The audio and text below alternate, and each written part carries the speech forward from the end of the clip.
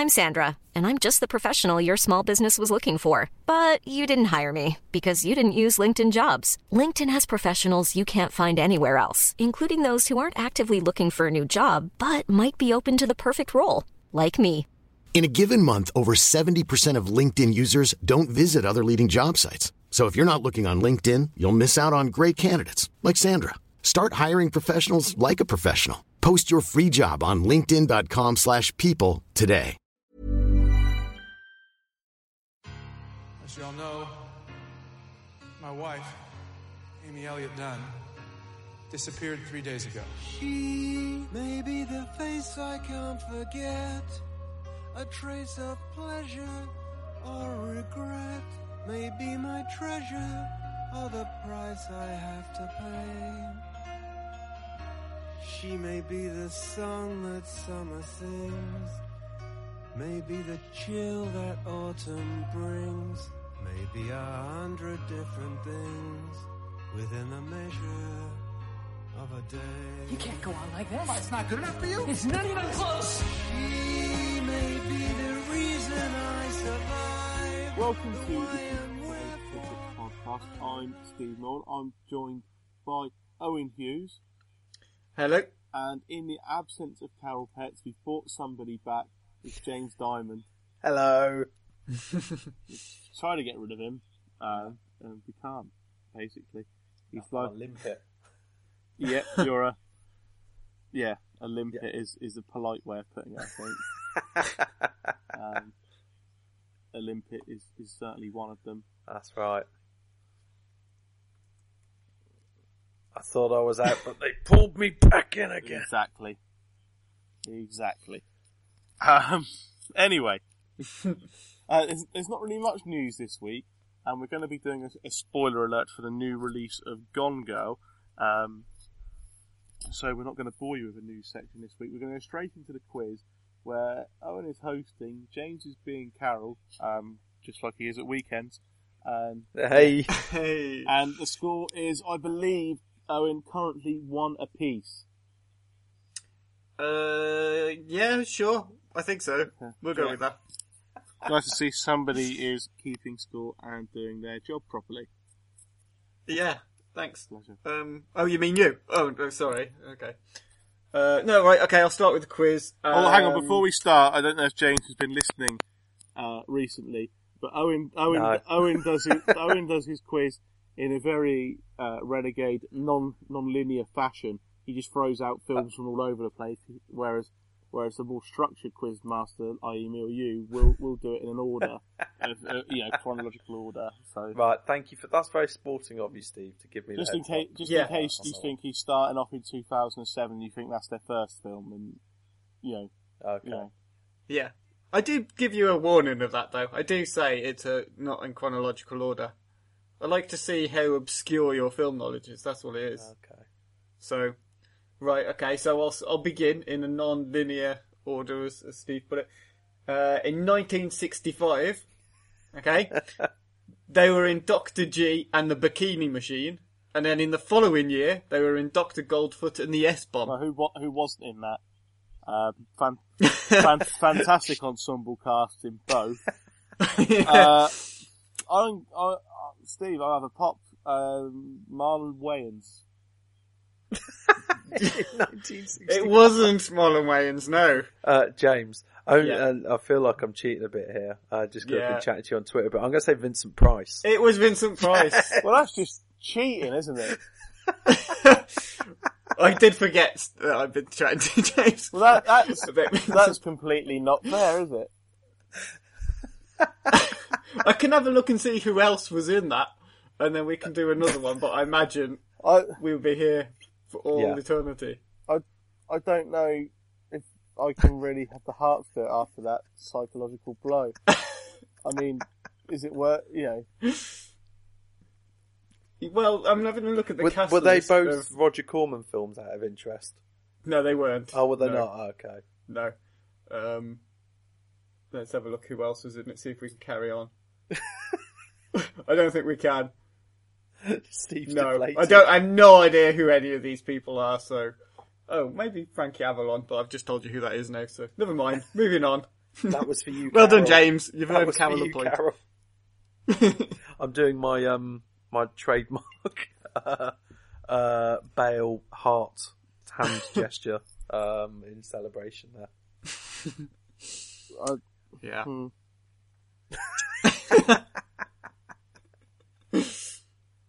Well, yeah, okay. That's We can write this one off. Should we write this one off? Or do you want me... Should we have a quiz in the middle of the podcast? We'll try again a bit later. yeah. Let's try again a bit later because that was blatantly not cheating by James, but it's a bit kind of suspect. Stuart, Fine. Okay. We'll try again later. Stuart's inquiry. Yeah. Try again later. Anyway, we'll do it at the end. Do you want to do it at the end? Do it at the end. Okay. Anyway, so yeah, we're going to end a very brief part one on this underhand Shambolic note. part one ever. Yeah, and into part two, we're going to have what we've been watching.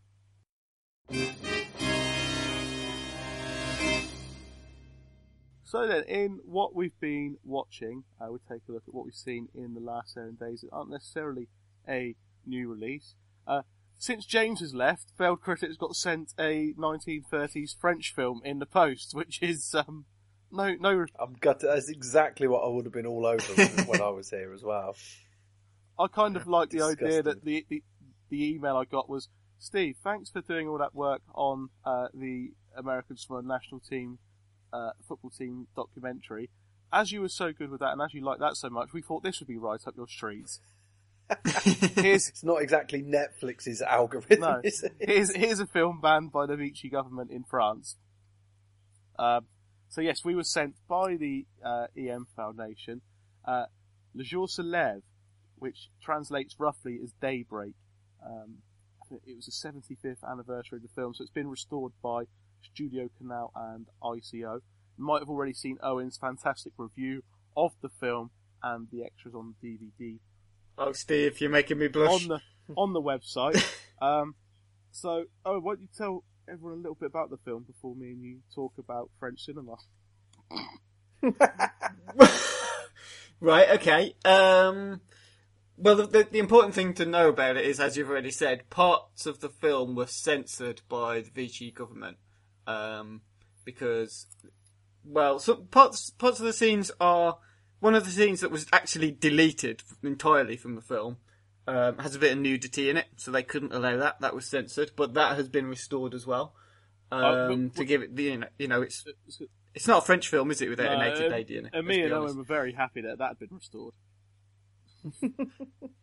Well, obviously, because now it gives it its artistic credibility back. That's why. Yes. Of course.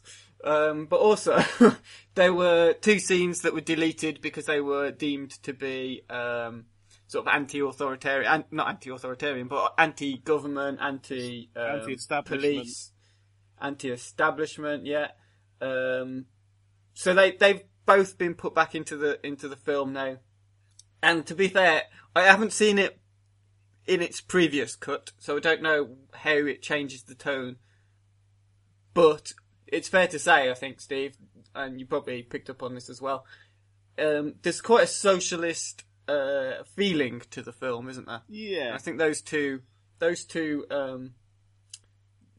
scenes in particular, where they basically take the piss out of the police, they lampoon the police and the authority, they give it a certain kind of atmosphere, at least. But, I mean, it's important to think about the context of when it was made as well. Yeah, I mean, right on the kind of eve or beginnings of World War II, the film was made. Yeah, precisely. So there's a lot of, I suppose, strange feeling, worry, panic, possibly in France because they're on the brink of being invaded by Nazi Germany. Well, fascism at the time as well was just rampant. A big looming scare. Yeah, it was rampant. And it was very intimidating for people. The Popular Front, as I believe it was called, which was a socialist group, had basically been crushed by the fascism in France. So, yeah, I have been on Wikipedia. Can you tell? So so there was a very sort of doom and gloom atmosphere about the place, and then you had something that was created by these artists. You know, in the 20s, this isn't me just looking at Wikipedia now. I do know some of what I'm talking about, but I'm sure James knows about it as well. In the 20s, you had the Surrealist movement, and, you know, Salvador Dali and all those sort of films that came out of that era as well, and the art and the literature. Yeah. They were basically being stomped on and kicked out of France because that's not what this Vichy government wanted. It's not what it seemed to conform to anything. It was inspiring rebellion in its youth culture, so it had to go. And part of that meant films like Le Jour se lève, like Daybreak, were, well, deemed unimportant. They were dangerous even. So, you know, it's great a great time to be alive now to actually get these films back how they were meant to be seen. It's just a shame it's, you know, 75 years too late. It's supposed to be more danger to the establishment, wasn't it? The establishment, the government were worried about being usurped, whether it was by some kind of uprising from the lower classes, I suppose, or from Nazi Germany. They were worried about being taken over or ousted. Or just to say, from whichever way they were going to be ousted, they didn't want to be ousted. Yeah, exactly. Nobody likes being ousted. Yeah, but I mean, aside from what the film meant politically, it was actually just really about almost a love affair between a man who falls for a girl who's got another admirer, and it's about that relationship, how it's built. I actually think it's a really good film away from the context. I know it's not always easy to separate context from the films, but sometimes, I mean, this is the birth of film noir, really. It was deemed later, after its release, it was deemed to be the beginnings of the poetic realism movement in cinema that came out of France in the late 30s and the early 1940s. I mean, all that, I mean, it sounds quite fancy. All that really means is that it's the opposite to sort of those Godardian nouveau French, the new wave French cinema where everything was meant to be ultra realistic. It was meant to be set in poetic realism. Just basically is the opposite. It takes realism and turns it into something. Well, it storyfies it. It's quite fantastical. Even though it is still based around one part of it is mainly that it's based around something that's quite real, which is sort of the love these people have for each other. But also, it was quite innovative in the way that it was set. And we talked a little bit about the way I don't do the quiz in any kind of linear or chronological order. It starts with the end of the film, which was unusual for films at that time. And I mean, I still think it had an effect on me than the way I watched it. What did you think? Yeah, I mean, I've not seen many films from that era, but I've not seen many earlier films that kind of work in that way, kind of work backwards in some ways, or some ways of putting it, or work with flashbacks. I mean, this one featured a fair few flashbacks, and because I think the filmmakers or producers, whoever at the time, didn't think the audience would get that, they actually put title cards up, didn't they, to kind of explain, this is a flashback, this is going back, in time a bit to before the end of what happens at the start and the end of the film. So it was new. Yeah. It was new in Europe anyway. Yeah. I think they'd done a few films like that in America, but it wasn't widely used. And the best thing about it is how Carne doesn't make it feel, I think I said in the article, doesn't make it feel gimmicky or like it's really tacky. It feels quite creative, quite fresh, which is quite a challenge for a film, watching the film now, these days, when we've seen things like Pulp Fiction or, I think I mentioned on the podcast previously, a Korean film I saw called Peppermint Candy, which plays the whole thing in reverse. It starts with the end and each scene goes backwards to the beginning. And since Lost, every TV show's thrown flashbacks in left, right and centre. So it's not exactly a new concept anymore. So it's quite kind of good or impressive that this film can make flashbacks feel kind of fresh and not stale or gimmicky when it is, 75 years old. And Precisely. Yeah. As I say, it's the start really. I know it's called poetic realism, but it's the start really of the wave of film noirs through the 40s. There's a very kind of detective-y type feel to it, and I know it isn't actually a crime story as such. There's no PIs here. There's no one smoking cigars and drinking whiskey in shady clubs or anything like that. But the feel of it is very snappy, very procedural, but also at the same time quite philosophical with some of the dialogue. Which I'm trying to think of the guy's name. I wish I could remember it. I should have done a bit more research before we started talking about it. Jacques Viau, I think, who did the dialogue for this. And there was another guy who's been credited for it now, who previously was written out of the credits. And and so the dialogue's meant to really be ode to Viau and this other guy. It's Viau. He was the guy who was written off. I think Prévert was the guy who was originally credited with the dialogue. But Jacques Viau, completely written out of the credits because he was Jewish. I was going to say, political context at the time. Yeah, it's almost like early McCarthyism, isn't it? Go after the artists, write them out of history, and that's interesting as well. And again, like you say, now it is nice that we can go back and give credit to the right people. It is, yeah. And so, like I said a bit earlier, it's great that 75 years later we get to see the films, how they're intended, and also crediting the correct people. So, I mean, other than the film kind of itself, the way it plays out, and the history of it we spoke about, it's really worth crediting how it's been remastered and how it kind of looks, how impressive it is, considering it is 75 years old. It probably has been tucked away somewhere for a while, and they've managed to restore it to such a high quality that you can, despite it being black and white, you can see kind of everything in crystal clear detail. It looks fantastic. Yeah. I suppose we should talk about it as well, because it was a DVD that we got sent, and it's going to be the same as what's released nationally. And there are extras on the DVD, and there's one which is just a 10 to 15 minute long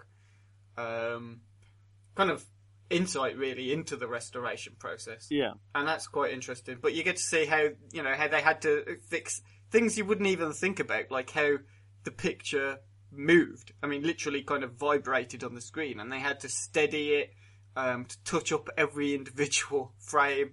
And so, yeah, I mean, to give them credit, they've done a fantastic job, but they always seem to, Studio Canal. So, yeah, and I haven't had time to watch some of the extras on the DVD, Owen, but you've watched a fair few of them. So what are they like, and are they worth watching? Well, I watched them all, sort of. So there's the 10 to 15 minute highlight of the restoration process, which was quite interesting. And obviously then it picks out the scenes for you that were restored and reinserted into the film that had previously been censored. But then there's also an hour and a half long documentary, which is called Last Assault on the Popular Front, which does talk about the history of the film, about Michael Carnet, about Prévert, about Viau. But also it has lots of interviews in it with people who knew them, who were around at the time. Quite honestly, I managed to watch 50 minutes of it and then I stopped because it was quite interesting to begin with, and to get the context was quite good, but then it descends into almost like Abe Simpson going on these long rambling stories that have nothing to do with anything. So yeah, I mean, it's kind of worth watching to pick up some of the history, and that side of it is interesting. But the interviews themselves are a little bit disappointing. But it doesn't take anything away from the film. It's still definitely a film that you should see at some point. Anyone who's got any interest in the history of cinema or European cinema or pre-war films, it's fantastic. I really, really enjoyed it. And I'm not saying that because I got it for free. I do get some other free DVDs every so often, and occasionally I rank them as crap if they're crap. But this genuinely was brilliant. I really enjoyed it. Yeah, I also really enjoyed it, and considering I am probably the film layman of the podcast, it's certainly worth, for coming from me, it's kind of a different kind of praise, but it certainly means it's worth watching. So yeah. Exactly. I seem to remember on a podcast a year ago, or perhaps 2 years ago, where we took the piss out of you for not watching, was it black and white films or films with subtitles? I think it was subtitle films. I have seen black and white films before. For some reason, I remember it being, in my head, Steve was never going to bother going to watch Citizen Kane. Am I remembering that very correctly? True. And there we go. I still maintain that now. He's just not going to bother. No, I don't get the desire to see it. Basically, it's brilliant. The more people that tell me to watch it, the less likely I am to go and watch it. Yeah. I get that. Like a petulant child. Yeah, I suppose people do tend to ram those kind of films down your throat a little bit until you don't know what you're talking about till you've seen it, kind of thing. But yeah. So well, in a very patronising way, you've proved your critics wrong there, Steve. You've proved me, James, and Jerry wrong in watching this. Exactly. And enjoying it. Exactly. Also thanks to people at the M Foundation for providing us with the DVD to review, for involving us with that, like they did with Next Goal Wins previously. Owen, what else have you seen this week? Complete opposite to that, really. To this quite intellectual, slow-moving drama from France from the 1930s. I went and watched a film called A Bucket of Blood. Wow. Yeah. It's romantic quite comedy. Different. Yeah. It is a comedy, actually. It's a satire of the sort of Beat generation. It's from 1959 by Roger Corman, who I only really discovered this past week because the only film of his I'd previously seen was The Terror, and the only other one I knew that he made was The Pit and the Pendulum, which I'd never seen. Which I know you talked about in one of my decades. Films, I think it was 1960 actually, wasn't it, or 61? I can't remember. 61, I think it is. Which I've also been and revisited this week because I watched The Mask of the Red Death, which stars Vincent Price, hence me choosing him as well. I think there you go. So I watched The Mask of the Red Death in preparation for doing the 1964 Decade in Film article. It was brilliant. I really, really enjoyed it. I thought it was absolutely fantastic. So I decided, well, I'll look and see what other Roger Corman films are about, what's on Netflix, what's on Amazon. I thought, well, I'll just have a quick rummage through my horror DVDs, and I happened to find one of these collections, that's got 3 films on it. Oh, yeah. And one I'd only really bought because White Zombie was on it. And there it was, A Bucket of Blood. It's directed by, say, Roger Corman. Vincent Price isn't in it, but Dick Miller is. Dick Miller plays the main character in it, Walter, who is... he works in a bar. He's really treated quite badly by these artists, these beatnik artists, and he just aspires to be like them, really. That's all he wants. He just wants their adoration. He wants to be seen in the same scenes and social circles as them. He wants to be friends with them, but they just kind of laugh at him and treat him badly. Until he accidentally kills his neighbour's cat, covers it in plaster, and calls it Dead Cat.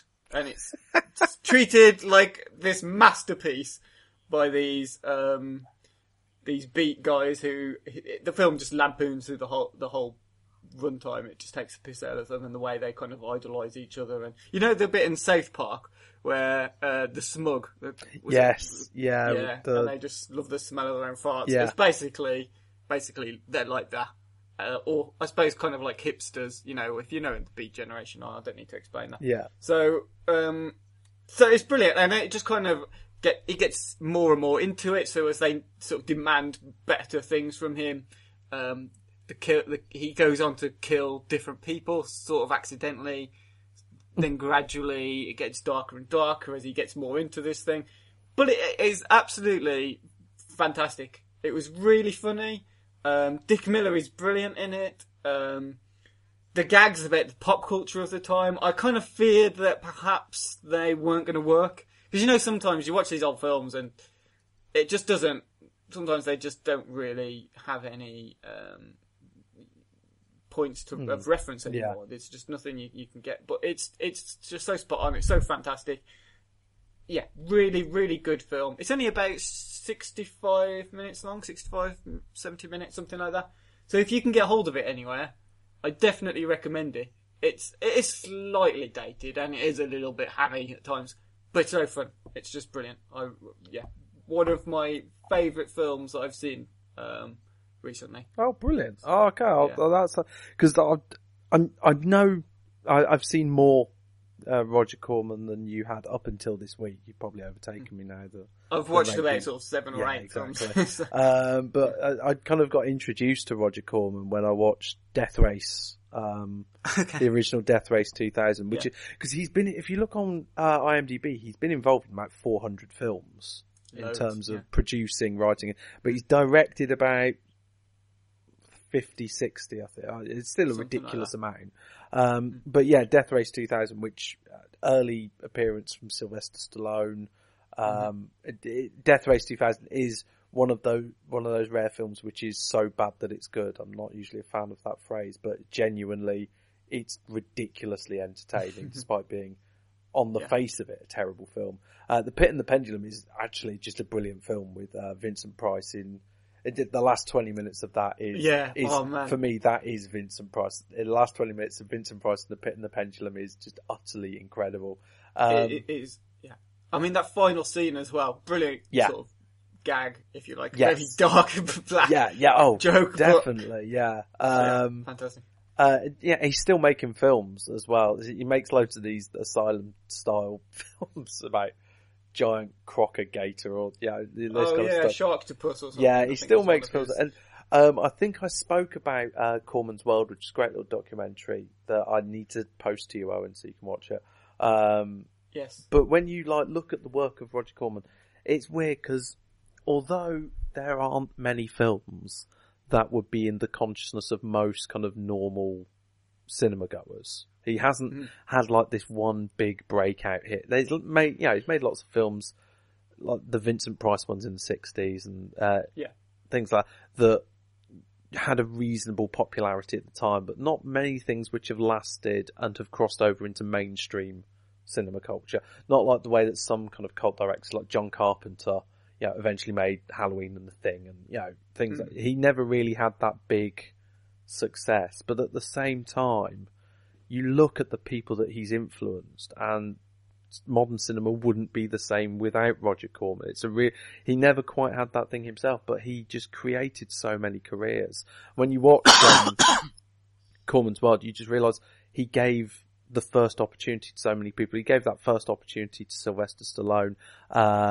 He really Jack Nicholson, one of his sort of early proteges, exactly, and really interesting. He could have made Easy Rider, but Jack Nicholson wanted paying more. He offered Jack Nicholson the script for what was scale rate back then. Jack Nicholson was like, "No, I've been in so many films, pay me properly," and he refused to. So Jack Nicholson took it off to what's his name? Guy who's in it. Well, they're Dennis Hopper and I've had a complete blank there. The other guy that's in Easy Rider, that's terrible, isn't it? He was also in Race with the Devil. What's his name? Peter Fonda. Yes, Peter Fonda. So they went off and made it themselves, kind of with Roger Corman's blessing a little bit, but without his involvement. But Ron Howard's first film that he directed was a Roger Corman production, Grand Theft Auto. There was a number of other, Peter Bogdanovich, his first opportunity was there. In fact, even do you know what? My brain has completely gone. Scorsese.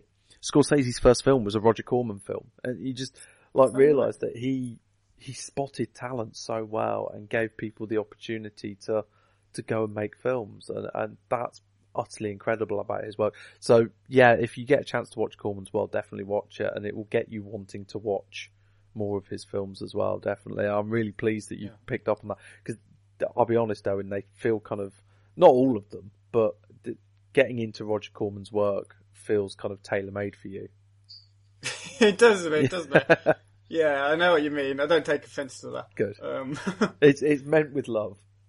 Yeah, it is meant with love. Although I did watch Creature from the Haunted Sea this week, and that wasn't very good. No. But the other films that I've seen of his... If you've been involved in 400 films, there's going to be a bit of a dodgy hit There's rate. going to be a few that are a bit, a few stinkers in there. But, yeah. No, so A Bucket of Blood, though, I recommend that you probably give that one a go then. Yeah, definitely, yeah. And James, what have you seen? This week I saw a new film on Netflix. It's a Netflix original, a new documentary called Print the Legend. I don't know if either of you have heard about this. No, I don't think so. Okay, it's a Netflix original. It's been bought by Netflix. It had a very, very well received premiere at South by Southwest, and it's a documentary which is on its surface a story about the next big technological revolution in America and therefore the rest of the world in everyone's homes, and that's 3D printing. What's great though is, and what elevates this documentary above, let's say, an extended episode of The Gadget Show or if you're old like me, Tomorrow's World, is that it doesn't actually focus too much on the technology. There's a really good 15-minute opening sequence where it does explain what 3D printing is for old duffers like me. And I actually work in kind of technology in a sense, schools curriculums and things like that. And up until now, I've known what 3D printing is, but I've never quite got my head around it. I haven't been able to see it in front of my eyes, and I didn't quite get how it would be any good. Actually, watching this documentary, A, gives you a really good understanding of what an incredible technology it is, but B, also how it can benefit society, and that's part of this documentary. But it's bigger than that, and it's deeper than that. And actually, I'd say it's actually about the tech startup industry and the American dream. The film focuses mainly on two different companies and their apparent rivalry. How much of this is generated by the fact that it's a documentary? You can never quite tell with some of these documentaries. The King of Kong documentary, for example, sets up a brilliant rivalry, which when you look into it isn't actually that much of a rivalry, but it works really great on film, and maybe there's an element of this going on. That said, the interviews do tend to, and there's quite a lot of talking head interviews in there, do tend to confirm what's going on here.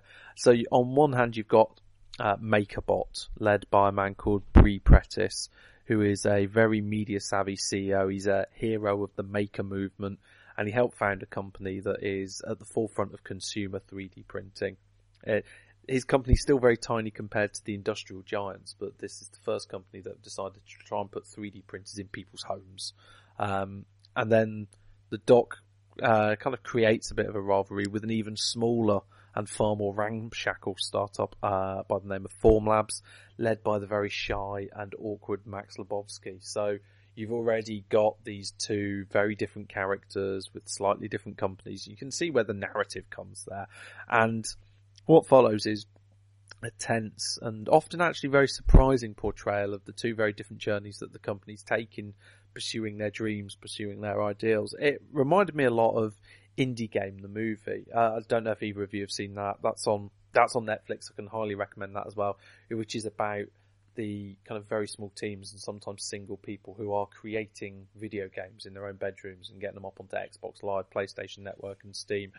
That's also a great documentary about this American dream tech startup industry. And so it reminded me a lot of that. And I mean that as a compliment in a very good way. But also there's a bit of the social network kind of backstabbing, betrayal and intrigue. And that's really interesting because Formlabs set up a Kickstarter which raised $2 million. So, you're talking some serious money being involved here.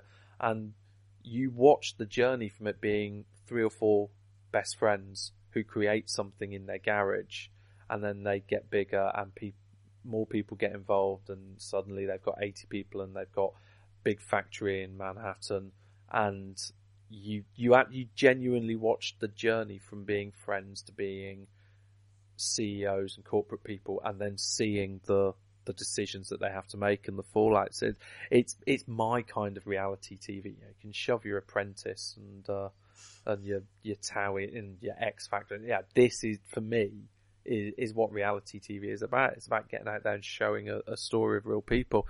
And it's great. It doesn't get too bogged down in becoming a sales pitch for either the companies or the technology. Very open. There's a lot of access to both companies, which is really helpful.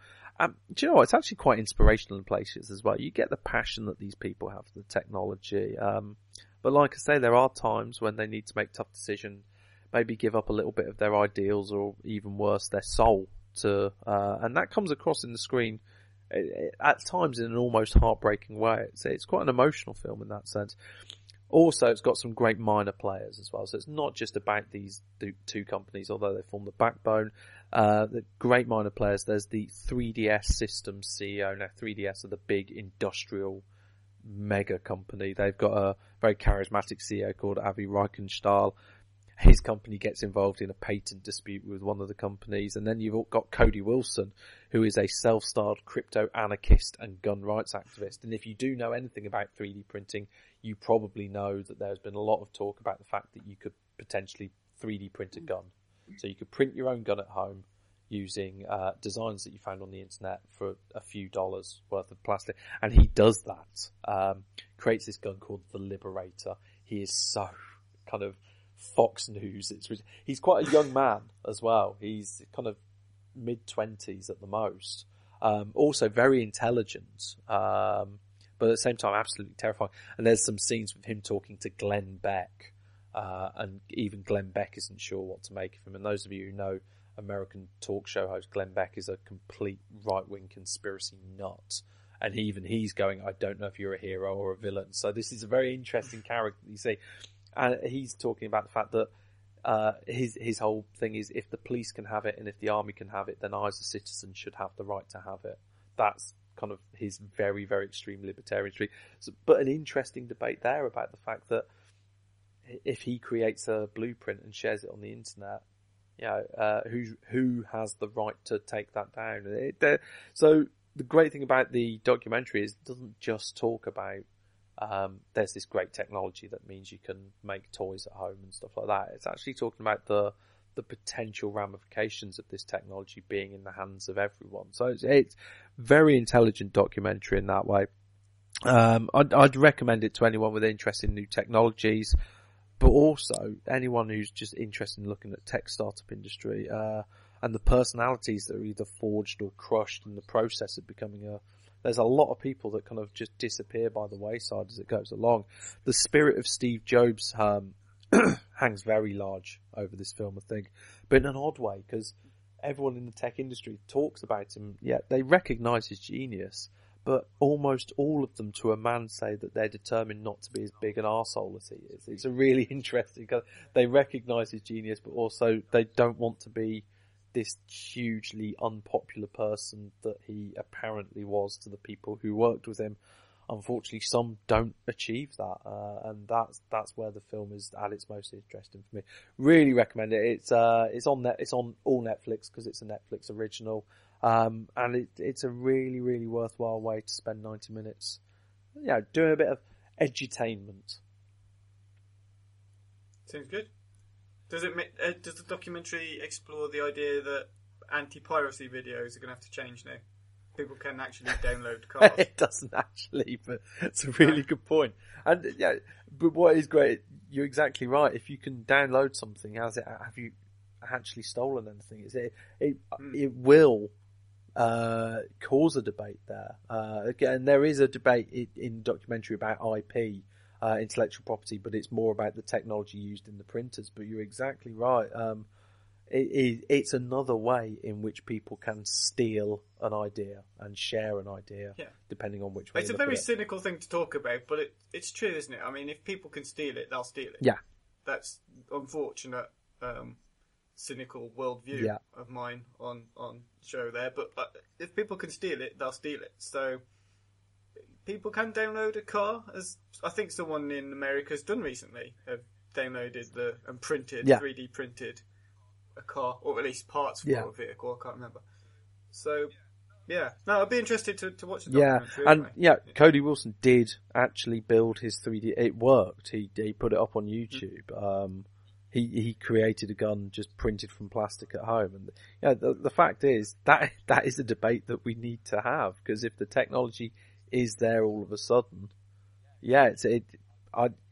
and what's great is the documentary doesn't really judge one way or the other. It does say though we need to have this conversation because this is out there now, and that's why I think it's really, that's why I liked it. Is it didn't just say, oh, aren't 3D printers great? It did say this is going to change society in a number of ways, and we need to be prepared for that. It feels like it's going to be the next big sort of technological social revolution. Yeah. So, and I didn't get that until I watched it, because I was like, why would you want to print plastic things at home? But actually having seen it and seen some of the videos around it about children who are born without fingers and they can print their own robot hand at home. And it was just like, wow, that's actually pretty damn incredible. Exactly. Prosthetic limbs could just be done in 10 minutes. You get a design, go to your hospital, they can print it in 10 minutes for you. These kind of things, you think, it can change. And it's talking about industry. The fact is, little things at home that you've got to go out to a DIY store and buy. You could print that at home in 5 minutes. It actually said the means of production are being put into people's homes rather than in factories. And it's just, it seems like a conspiracy when you talk about it, but it could change the whole economy of countries. So, I'm all for it though. I think it should be made available. Decentralization, exactly. And it's an interesting way in the fact that you think about how we used to make things in this country, for example, and then now it's other countries elsewhere in the world which pay lower wages, globalization, everything that make things. Actually, is a way that we can make things in this country, but it won't be in big centralized. It will be people in their own houses making things, and that's a really interesting idea, and I'm excited of what that might do. But how? Now's the time to buy shares in plastics. Yes. But how long before terrorists can download a nuke onto a 3D printer? So. Well, I don't think you can download plutonium. Well, So. Well, they can make a gun, so you never know. I think the plutonium's the difficult, but they might be able to make the casing. But I still think the plutonium's going to be a tough one to get. You never know. Science, bitch. They'll be downloading unobtainium next. Yes. Anyway, we'll end what we've been watching there and move on to our review of Gone Girl. So time for our new release review for this week, and it is Gone Girl, starring Ben Affleck and Rosamund Pike. Here is a clip. Amy, who are you? A, I'm an award-winning scrimshander. B, I'm a moderately influential warlord. C, I write personality quizzes for magazines. Okay. Well, your hands are far too delicate for real scrimshaw work. And I happen to be a charter subscriber to Middling Warlord Weekly, so I recognize you. I'm gonna go with C. And you? Who are you? I'm the guy to save you from all this awesomeness. Okay then, so that was a clip of Gone Girl. Before we start reviewing it, couple of points really. One, there will be a spoiler alert following this review, so obviously join us for that if you've seen the film and want to listen to our discussion about it in more depth. Obviously don't listen to that bit, Matt Lamborn, if you don't want the film ruined for you. Anytime we do spoiler alert, I'm mentioning him, aren't I? It's his own damn fault. Yeah, exactly. So, yes, and the other point really is, none of us have read the book, have we, before seeing this film? No, but I've had quite an in-depth conversation with my wife who has read the book but hasn't been able to see the film yet. So was that pre-film or post-film? Post-film. So none of us had any real prior knowledge. I hadn't even seen the trailer before. I think I'd seen the trailer once. While watching another film. I think I saw the trailer about 100 times. It seemed to be on every time I went to the cinema for 2 months, to the point that I thought I now know the entire story. I only saw it once, which was enough to make me interested in the film. But I kind of, by the time I saw the film, forgotten what was in the trailer. Okay. Without it turning into a spoiler, I'm very glad that the trailer doesn't reveal the entire story. So, it was a little bit annoying because I thought it did prior to seeing the film, but it doesn't. So, well done, people who are trying to market films for a change. It's about time we had a trailer which didn't give away absolutely everything. Yeah, fair play. Yeah. And actually, it kind of needed for a film like this as well. Yeah. I mean, the film obviously starts with Ben Affleck's character going out for the day, coming home, finding his wife has gone missing in suspicious circumstances. And, obviously he contacts the police, and the film starts from there, and is kind of what seems like a nonplussed reaction to the whole thing, really. Yeah, well, the whole film is it plays on the fact that he could potentially be the killer. It's not unheard of for the person in situations like these to have been killed by someone they knew. So automatically he becomes the prime suspect. And that's partly what the film tries to deal with as well, is the media's reaction. I think that, it's got a lot to say about the media reaction to cases like this, especially the American media reaction, because obviously this kind of thing is more prevalent in American society, especially the wall-to-wall news, the chat show, the talk show hosts.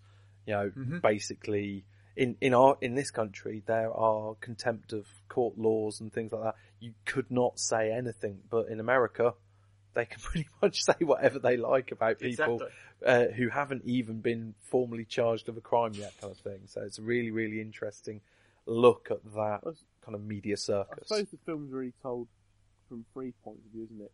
His point of view, her point of view, and what actually happened. Not what actually happened, it's not a true story, but what really happened, rather than taking both their points of view, which are twisted by their own thoughts and opinions.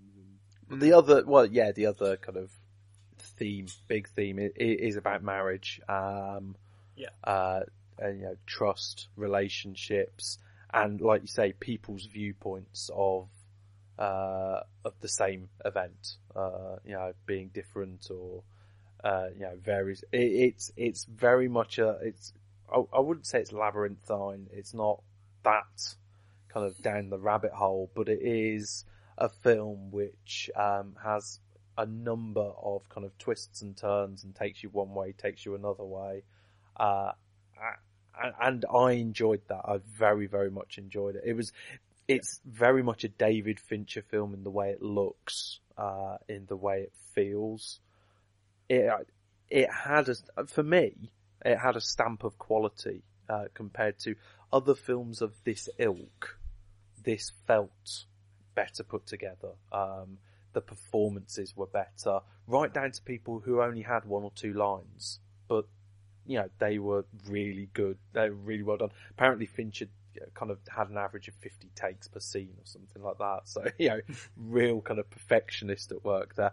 And visually and stylistically, it reminded me a lot of House of Cards, which David Fincher was very involved with. David Fincher got the recent Netflix remake of House of Cards put together, and he was one of the... And actually, it had that kind of deep, dirty, cynical vibe, same vibe that was running through House of Cards, which I also really enjoyed.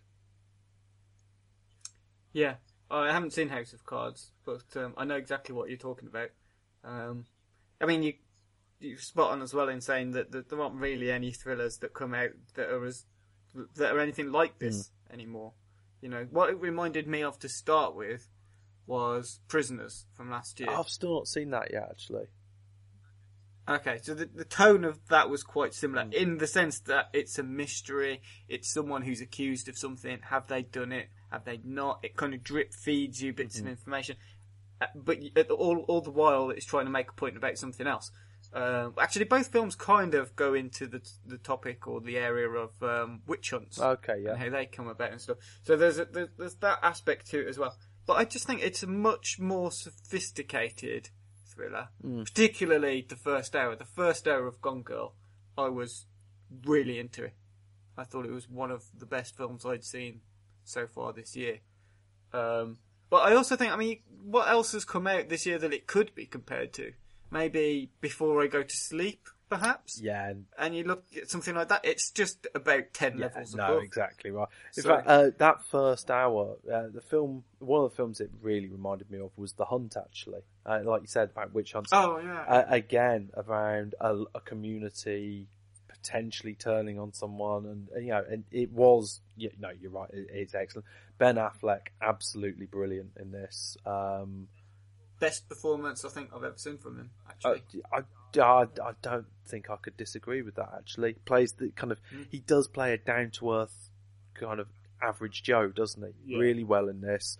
But his character flaws, very well realised, a really well-rounded character.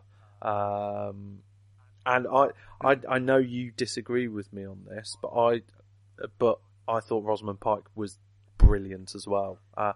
And most people do, although I've seen a few people not terribly keen on her in this. I thought she was outstanding. I think part of it is she's, obviously an actress who's got quite a big role in a film of this calibre. Yeah.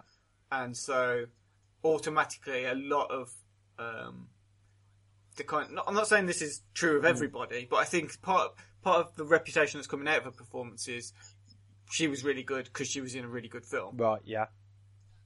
That's not just, I'm not trying to do it down or anything. I don't, you're right, I didn't particularly like her in this. I think there's just something about her performances. I mean, I liked her in An Education. She was alright in An Education. But in other stuff I've seen, Jack Reacher in particular, she was poor in it. Yeah. And I know, again, it's not really comparable. Yeah. But in this, I think she was not that great either. I thought she was good, but she wasn't great. I see. I find that interesting. Yeah, that's fair. I don't think she wasn't as good as Affleck. Put it that way. She was completely outshined by Ben Affleck, I think. I'd say I would disagree with that. It's in certain scenes particularly, but then again, I think, and maybe this is something we talk about more in spoiler alert, but I think a lot of this comes from the history of this kind of film, this kind of genre, and actually, I think she did some absolutely brilliant work with a very, very difficult character, especially during parts of the film where she's not really there. But I'm really impressed. I was really impressed by her, and probably impressed by her because I haven't been hugely impressed in the past. Maybe that is a little bit of it as well. I thought in Jack Reacher, I think when we reviewed Jack Reacher, I thought she's alright, but in that kind of, well, there's a woman that's turned up to play that role, it could have been anyone type way. Yeah. I know you thought she was a lot worse than that, actually, as well. She just does a lot of gasping. Yeah. I can't stand the gasping she does. In The World's End, I thought she was perfectly adequate in a film which didn't really write her a particularly brilliant role anyway. So, I don't remember having seen her in too much else, but you're right, she's never kind of made me sit there and go, oh, that was very good. But she did in this one. And another one that really surprised me, actually, Tyler Perry was actually quite good in. Maybe it's because of his character, who is a smartly arrogant so-and-so. Although what I found really interesting, but also an completely damning indictment of Tyler Perry's place in Hollywood, apparently he signed on without knowing who David Fincher is. He knew that the director was called David Fincher, had no idea who he was. Wow. Yeah, and you just think, this is a man who is one of the most powerful black men in Hollywood. Apparently, his agent didn't tell him how popular the book was or who David Fincher was. Because apparently he wouldn't have signed on because of the pressure would have been too much. He just signed on because his agent on he said the part sounded quite good.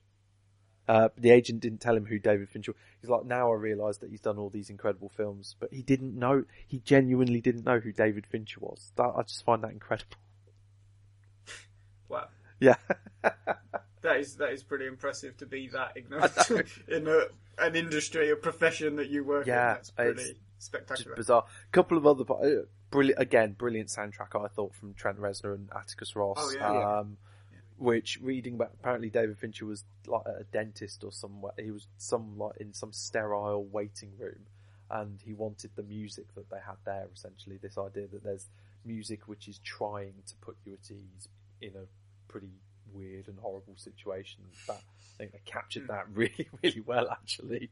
So I love the soundtrack, and I was really concerned when I saw it was a 2.5 hour film. It did feel a bit long to me. It could have done with 20 minutes, half an hour maybe cut out. It was a point. For once, I'm not going to complain about the length of the film. I thought it was well paced. The only issue I had was that the end was a bit like Return of the King, and that I think there were about 4 or 5 bits where I thought it was going to end, and then it carried on. I think just after kind of about 2/3 of the way through the film, just thought it started to drag a little bit. Not too much, but just a bit where I was thinking, we can hurry this up a bit here. Not like hurry up and finish, but like they could really hurry this up a bit.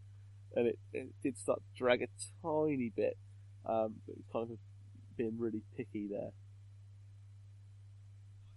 I thought the pacing was pretty good, actually. I mean, it felt like you were in the cinema for 150 minutes, but actually... Sometimes that's not a bad thing, isn't it? It was quite an enjoyable 150 minutes. Yeah. No, not always, no.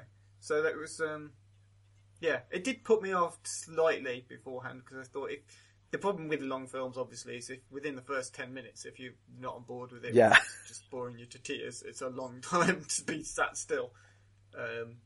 But it was, like I said, paced really well. The characters were all built up in a way that wasn't sort of overpowering the story, and the story wasn't overpowering the characters. It was a nice little blend between the two. It was just developed really well. I was happy to sit there for the 150 minutes, and the stunned silence at the end. Yeah, when everyone in the cinema just sort of stood up and left. Yeah, there were a couple of moments in the film where there was a cinema physically recoiled, and that I've not been in a cinema like that for a long time, and that was really, really interesting. It's brilliant being in the cinema with films like this, where you're sat next to a couple like I was, who weren't elderly, but they were, past middle age, and they were just clearly they don't go to the cinema very often. This was their big cinema trip, and just the perfect reactions for every scene. It was brilliant. Yeah, I loved it. I had that with Wolf of Wall Street, kind of retired couple next to me, and 3 hours of Wolf of Wall Street. that was their trip to cinema, because they'd heard it was that lovely Leonardo DiCaprio or something like that. But the part of the problem is going to the cinema to watch a film like this is if it's quite busy, the plot is quite intricate in places. And there are people sort of sat around you going, what's going on here? Who's that? Why? I did hear a couple of mumblings. Shut the fuck up. But you do get that kind of, you hear sort of a whisper going, so what's going on now? But I thought he was, hang on, but... hang on, isn't he? Oh, no, wait. Why are we seeing this bit again now? And so, keep quiet. It will explain itself, I'm sure. Yeah. But overall, I think we all liked it. I liked it a lot. Yeah. I think I liked it more than you two. I think parts of it are stupid. I mean, to pull it bluntly, it's stupid. Ridiculous and stupid. We'll come on to that in spoiler alert, but there's some dumb bits. I think that's a bit harsh. I will just say right now, I think that's a bit harsh, because dumb suggests no thinking at all. All right. No thinking at all. Yeah. No. I think that's because all I will say, and we'll talk about this in spoiler alert. I think it still fits together perfect. I don't think there's a plot. I couldn't see a plot hole there at all. I think it might have stretched your believability in terms of a situation, but I think dumb is a harsh word. Well, I think I've seen reviews where people have claimed that there have been plot holes, and what they've talked about as plot holes is basically, the director didn't explain this. Well, that's not a plot hole. Plot hole is that something has happened, it doesn't make sense. It's fair criticism if enough people don't get what a director intended to convey, that's a fair criticism, I think. Precisely. But to sort of say that, well, why is this happening? That's a plot hole. That's not a plot hole, I'm afraid. A plot hole is where something that's pointed out that is obvious makes no sense in the internal logic of the film. Anyway, Precisely. That brings to a close our main part of the review on Gone Girl. Just a couple of quick things before we go on to spoiler alert. Mainly recommendations and the new version of this week's quiz. So yes, the rebound. So yes, recommendations then for the week ahead. I'm going to recommend, as the new series, the 5th series, is starting back by the time this podcast would have come out. On Netflix, most regions, you can watch The Walking Dead. Very good. Most of you probably heard of it. If you haven't, give it a watch. I think there are some parts in series 2 and 3 that do drag a bit. Series 2's where I gave up, and people have told me I should have pushed through. Season 4 is very good. Season 3 has got very good bits. I think there's certain bits in season 2 and 3 where you're kind of better off watching them in a block on Netflix rather than kind of watching them weekly and episodically. But anyway, get that watched or re-watched in time for season 5 coming out. Also, if you can, Star Wars Rebels, the first Disney thing of Star Wars that's been out, and that's it's a kids' TV program, obviously, but it's Star Wars, so I watched it. That was quite good. Worth seeking out if you're a Star Wars fan. James, I'm gonna be Maverick here. I'm gonna be Owen this week and be hugely Maverick. Go against. I'm actually going to recommend a game. But it has a film-related element to it. It came out today, the new game available on all the current gen, all the previous gen, the PC, everything. Alien Isolation. For those of you who don't know about it, it's the first real video game which uses, because there have been loads of Alien video games over the years, but this one uses Alien as its template rather than the kind of James Cameron action shoot 'em up of Aliens.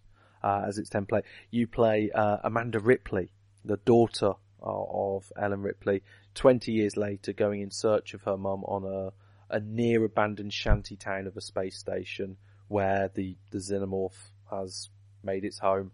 And the great thing about this game, I've played a bit tonight, and I played it at EGX Games Expo using the Oculus Rift virtual reality, which is the most pants-stainingly terrifying experience I've ever had playing a game. I was in this glass room with people around watching, and I put on the headset, and I couldn't hear or see anything apart from being in the game.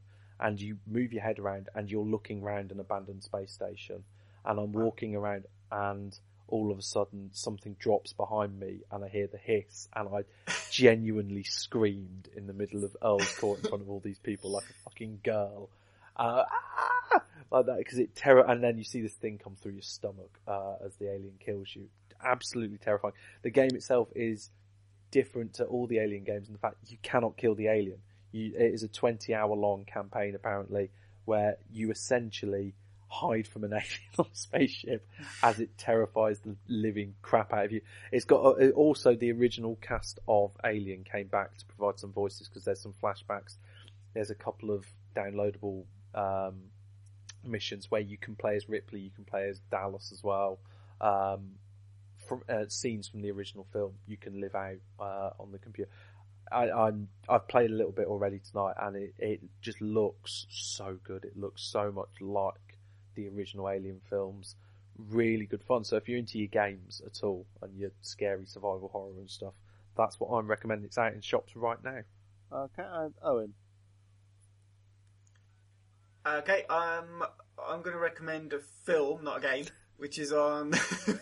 Although that Alien Isolation game sounds fantastic, I've seen trailers for it, and I haven't got a PS4, but I'm still considering whether or not it's worth it. But the film I'm going to recommend instead is it's on Film 4 on Monday evening or Tuesday morning, 5 to 1 in the morning. It's Serpico. Oh, nice. Sidney Lumet, Al Pacino film. Fantastic. Brilliant film. Made into my decade in film choices because it deserves it. Yeah. It's absolutely brilliant. Classic film. Okay. And shall we have another quick go at the quiz then, Owen? Do you want another quick go at the quiz? Okay, give you another chance. Yeah, okay. I'll make it a little bit easier as well, and I'll only pick films from the last 10 years they've been in. How's that? But I'm still not going to go in any. Right, okay, still mixed up. Yeah, just within the last 10 years. All right. So let's go for 2005 and Star Wars Episode 3, Revenge of the Sith. Peter Serafinovich. It's not Peter Serafinovich. He wasn't in that one. Was he not in that one? Okay. Oh. Steve. Hayden Christensen. It's not Hayden Christensen either. No. All right. Okay. So moving on. Still in 2005, they were in Michael Bay's The Island. Ewan McGregor. Ewan McGregor it is. There we are. There you go. Ewan McGregor and his awful accent. Oh. Yeah, sorry, Carol. Carol's going to come back and demand that the first one stands, but yeah. But I'm going to leave you lot to clear that up. I'm staying out of it. I did my best. Anyway, so that's all for the main part of the podcast. Thanks for everyone who's joined us to listen. And hopefully we'll be back to listen to the next one in about a week's time. And thanks to everyone who's contributed. You can also go to the website www.failcritics.com, where articles are going up pretty regularly at the moment. Yeah, including a new series, by the way, which is sort of a spin-off from the Decade in Film, which is just looking at horror films from each decade. So we've done the 60s. We'll do one a week, so the 70s will be next, then the 80s. Right up until Halloween, of course. And I believe Matt suggested a new kind of spin-off as well, hasn't he, today? I don't know if that one's going to be getting off the ground. We'll let you know if it does. No, a decade in porn. It's quite a bit. Although, James, what did you write in your email to me earlier? The naughties. The naughties. As in the naughties. Yeah. Not naughties. In a very Carry-On style. I thought we could call it if we did do it, and it'd be no reflection on Matt, but a decade in porn, a wanker's journey. We won't be doing it, but we'll bear that in mind, shall we? Yeah, but answers on the postcard. If you've got a good idea for that, a title for that. If we do decide to ever do it, the title for that series. I can't stress enough. We will not be doing that. Yeah, but I want to hear people's really witty and funny ideas for a title for that series. If we ever, hypothetically, if we were going to title it, what would we title it? Tweet us an answer. It'd be great. Okay. Yes. After this very quick break, we will be doing our spoiler alert for Gone Girl.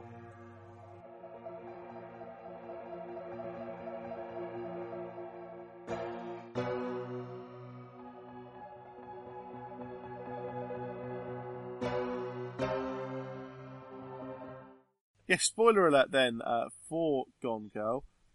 We've already reviewed the film, of course, and all praised it and all said it's worth watching. But here's where we pick apart the film in a bit more detail and go through the plot in a bit more detail.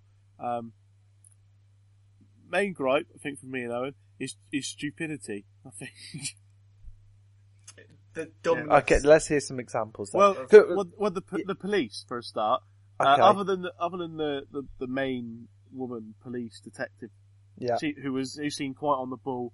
Got a bit of a Fargo thing going on with her as well. Yeah, I like that. Yeah. But her partner in the police, the male, Ben Affleck's character says to him at one point, if she was tied up, how did she get the box cutter? He's just like, just get over it.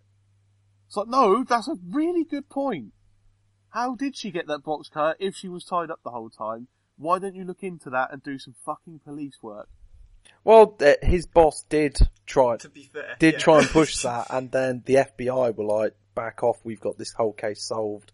And I thought that was all, I'll be honest, I thought that's believable in a movie. I think that comes under movie believability. Yeah. And also it's talking about the fact that, the media circus, everyone, being it fits their narrative. The fact that she got kidnapped and came back, everyone's really happy that she's not dead. It fits their narrative. It's easier not to ask questions. I think you can file that one under that. That's what happens in a movie, personally. Yeah. Oh, the police are just happy to get this one crossed off the board, kind of thing. That's basically what they were trying to say, I think. Which again was part of the more satirical point of the film. Yeah. In dealing with media and also her case resolved. When they found, this is from the police one, this is Ben Affleck and his sister. When they found the shed full of stuff, why didn't they go to the police straight away rather than let the police find him and arrest his sister? See, that is stupid, and that's one of the things that I was watching. I was thinking, you just wouldn't keep it hidden. The police know that all this stuff has been bought. So if you don't tell them, you look like you're hiding something. So surely whatever thing you go to the thing, I found a shed full of shit in my sister's house. I can believe that after a certain amount of time, when you haven't told the police, then it's probably easier to sit on it and not tell them because you think, oh well, no, I've been withholding evidence. But then when he has been found to be withholding evidence, that's just it really. He gets taken into the police station for a bit and then let go, and that's the last of it. So I don't think that bit was believable. However, I did just make this point to James. Some of the stuff that's unbelievable or is stupid, or some of the characters that make really dumb decisions or ignore things that are really obvious, then it is a movie, and if people did behave like normal people, or in a realistic way, not movie realistic way, you wouldn't really have a very good film. I think you've got to remember it's quite a pulpy novel that it's from. It's not a piece of high kind of art. It is a pulpy page turner thriller that it's been adapted from, and the film itself is part of a kind of its ancestry is films like the Paul Verhoeven, Joe Esther films like Basic Instinct, films like Sea of Love, films like Fatal Attraction, and these kind of films like Malice as well. That's where we're kind of going, and it is for me. Some of the criticisms have been like if someone watched a slasher film, and complained about the fact that a young female ran to the top of a building instead of like going out and getting into a taxi or something. Do you know what? That's what happens in these films. Exactly. And I'm not saying it's not valid for someone to say, well, that took me out of that moment. I get that. But for some people, they'd be like, well, that's exactly what I expect to happen in a film like this. And as you said, Owen, if everyone acted sanely and sensibly, there wouldn't be a film here in the first place. Well, exactly. You'd never have the person who walks down the insane asylum corridor. And then he wouldn't, because let's be honest, if everyone's acting sanely, you're not going to cheat on Rosamund Pike, for example, these issues. But I do get that there are moments where it does stretch your credibility, and you do have to buy into it. Yeah. And that's the moment where if you've bought into it, brilliant. If you're struggling to buy into it, that's the moment that your credibility will snap with it, and you might not enjoy it as much. Yeah, but the problem with having stupid decisions in it for the sake of being a movie and having exciting, twisty, turny things, is the fact that it spends an hour being quite serious. It spends, it's probably an hour. I wasn't really clock watching. I think you're about right. It feels about right. It's about 50 minutes, an hour, something like that, where it's treating itself as a very serious drama, a mystery. The way that they use the Rosamund Pike's diary, when you believe it as real, as an account of actual events that have happened over the period of, was it 6 years? 6 or 7 years? Because it's their 5th wedding anniversary, brilliant. So it's a couple of years before that as well, I think. Yeah. Oh, right, okay, yeah. So then, it's, that is fine. And then it has this huge twist tonal change, where for about 5 or 10 minutes, I was just sat in the cinema thinking, what have they done? Why are they doing this? Why is Rosamund Pike suddenly driving around a little shitty car with the sunglasses on, throwing shit out the window? It's just that I couldn't believe they did that. I thought it was a joke. I loved that bit. I didn't mind that bit. I thought, her trying to stitch him up and, get him sent down for murder because he's a bit of a shitty husband, was, I thought she's fucking mental, but I thought it was quite a good twist. The twist I thought was ridiculous and a bit stupid was when she killed Desi and went back to... When she killed Barney Stinson. Yeah, when she killed Barney Stinson. And I feel a bit hard. It felt a little bit like Neil Patrick Harris, who I like, and I think he's really good in this, but it did feel a little bit like he was playing Barney Stinson without the laughs. It was this rich guy with a fancy apartment and he can talk French literature and stuff like that. Oh my god, this is Barney. What's going on? But when the moment she kind of killed him and went back to her husband covered in blood, that was where it got a bit dark for me. I didn't mind the twist of her kind of, coming up with this plan to have him sent down for her murder and disappearing like that. See, again, I loved that bit. That was the mental femme fatale. Again, there's a great lineage, and that's when I think Rosamund Pike was doing a lot of her best work in the film. I'll be honest. And I kind of like the fact that her character, obviously, when she went to the the motel, it's kind of that place out in the woods with the that's it. When it was obviously the cabins, when it was kind of obvious that all right, she can't do this great plan, but she was obviously a bit too inept to carry it off properly and was getting caught out and run it and lost their money. I thought that's great because her character is obviously he had an affair, but she's just a massive twat. And but I don't think neither person's really kind of made out to be. There's not really entirely at fault. There's not really a great person apart from the cop, the female cop. She's like I don't think the one. I don't think the two central characters are meant to be likable. No, because one is an adulterer and one is a massive twat. Yeah. Well, she's proper psycho. So let's be very, very clear about that. I just want to say, before we said spoiler alert, the moment that she gets that box cutter across his throat and gets covered in, that was the moment my entire cinema went, what the fuck kind of thing. That was, that was pretty dark. It felt like something from a completely different film, didn't it? Yeah, it did. But I think it still felt like it was from the same director, if that makes sense. It didn't feel completely out of step. And I'd like to say, I loved that tonal shift. That bit halfway through where it kind of fades to black, it was almost like that first hour was like the pilot of a television series almost. And you could maybe see this going on for 10 episodes. And it ended, and then at the start of episode 2 is her driving, doing her Thelma and Louise thing on her own kind of thing. I really liked the way that shift happened. But like I say, I can also see why that would, if you were really, really invested in that first part of the film and you wanted the rest of the film to be like that, I could see why that would also really massively annoy you as well. Yeah, it did. It really annoyed. It was the tonal. I mean, I got back on board with the film eventually. But it knocked you off your stride a bit, It's a stupid twist and I hate this thing that's happened, but actually it's still quite entertaining. And then obviously as it went on, it was still quite good again. But it's just that moment I lost. It lost me for a little while. I just want, and when I was talking about the different endings, I still, part of me still thinks the bit where she walks back to him covered in blood and he just whispers in her ear, you fucking bitch or something. Fucking bitch. I kind of wanted it to end there actually.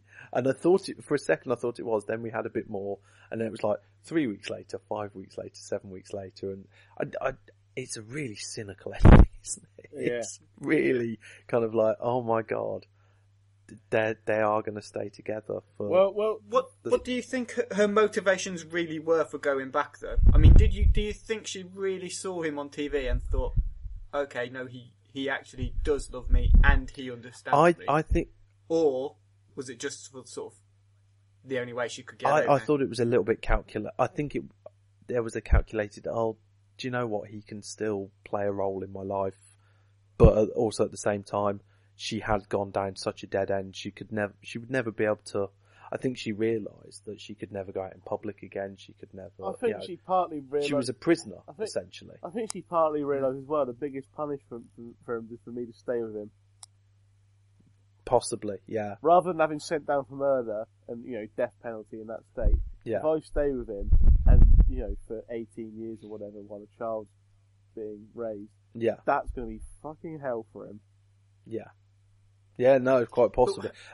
For me, my one criticism, I think, around her character actually was I still don't quite believe that jump from he's having an affair with someone, I'm going to go to these lengths to destroy him. That still felt a little bit... Yeah. Even though the bit with Scoot McNairy was pretty good, I thought he was very good again. Yes, as it seems to be in everything these days, but he was pretty good. But it didn't seem much of a catalyst, did it? Really, it was just sort of one of these things that came out of nowhere and was another excuse for the film to have another twist. But then you kind of hear more and more about her past, and you kind of realise that she is an unhinged person. Yeah. And you're right, it does make more sense. And again, it makes perfect sense in the history of these kind of sensual stroke erotic thrillers. It's certainly less ludicrous than Basic Instinct, and far better put together. As much as I love Basic Instinct as a film, I think this is... I know. But I think this is a far more mature, it's got so much more going on there. But at the same time, it shares a lineage with Sea of Love, Basic Instinct, Fatal Attraction, a number of these films. And when you look at it in that context, it makes sense pretty much all the way through. But like you say, if you've taken the first hour a bit like a film, which I've not seen, but I've heard about, like Prisoners, this goes on a very, very different path from about halfway in, I imagine. Yeah. And that can be quite jarring. Like I say, I was on board with it, so I fully revelled in it, to be honest. It's a lurid, horrible, cynical film, and it made me feel dirty, and I loved it. I really, really, it reminded me a little bit of the Paperboy, but a much better film, but that one with Nicole Kidman and Matthew McConaughey that was out about the Deep South serial killer. I saw it. That's a really good film. Have a look at that if you do see it. But this was I really enjoyed it. But yeah, weird. And I'm still thinking about it actually. And that's always a good sign, isn't it? It definitely is. I mean, I was still thinking about it the next day and kind of changed my opinion a little bit. I was I was still reeling from that twist, after it has to be said, when I came out of the cinema. I think the first thing I said to my wife was that was really stupid. But as I thought about it a bit more, it did grow on me. And like you said, it's not a bad thing for a film to make you think about it before deciding whether you like it definitely. Or not. Well, yes, that's it for spoiler alert, and finally the end of the podcast this week.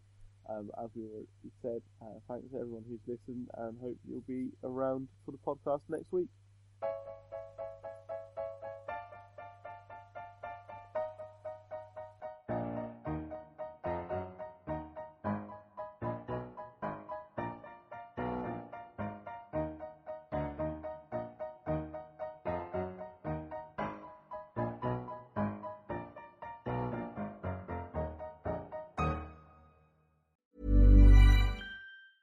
Planning for your next trip? Elevate your travel style with Quince. Quince has all the jet-setting essentials you'll want for your next getaway, like European linen, premium luggage options, buttery soft Italian leather bags, and so much more. And is all priced at 50 to 80% less than similar brands.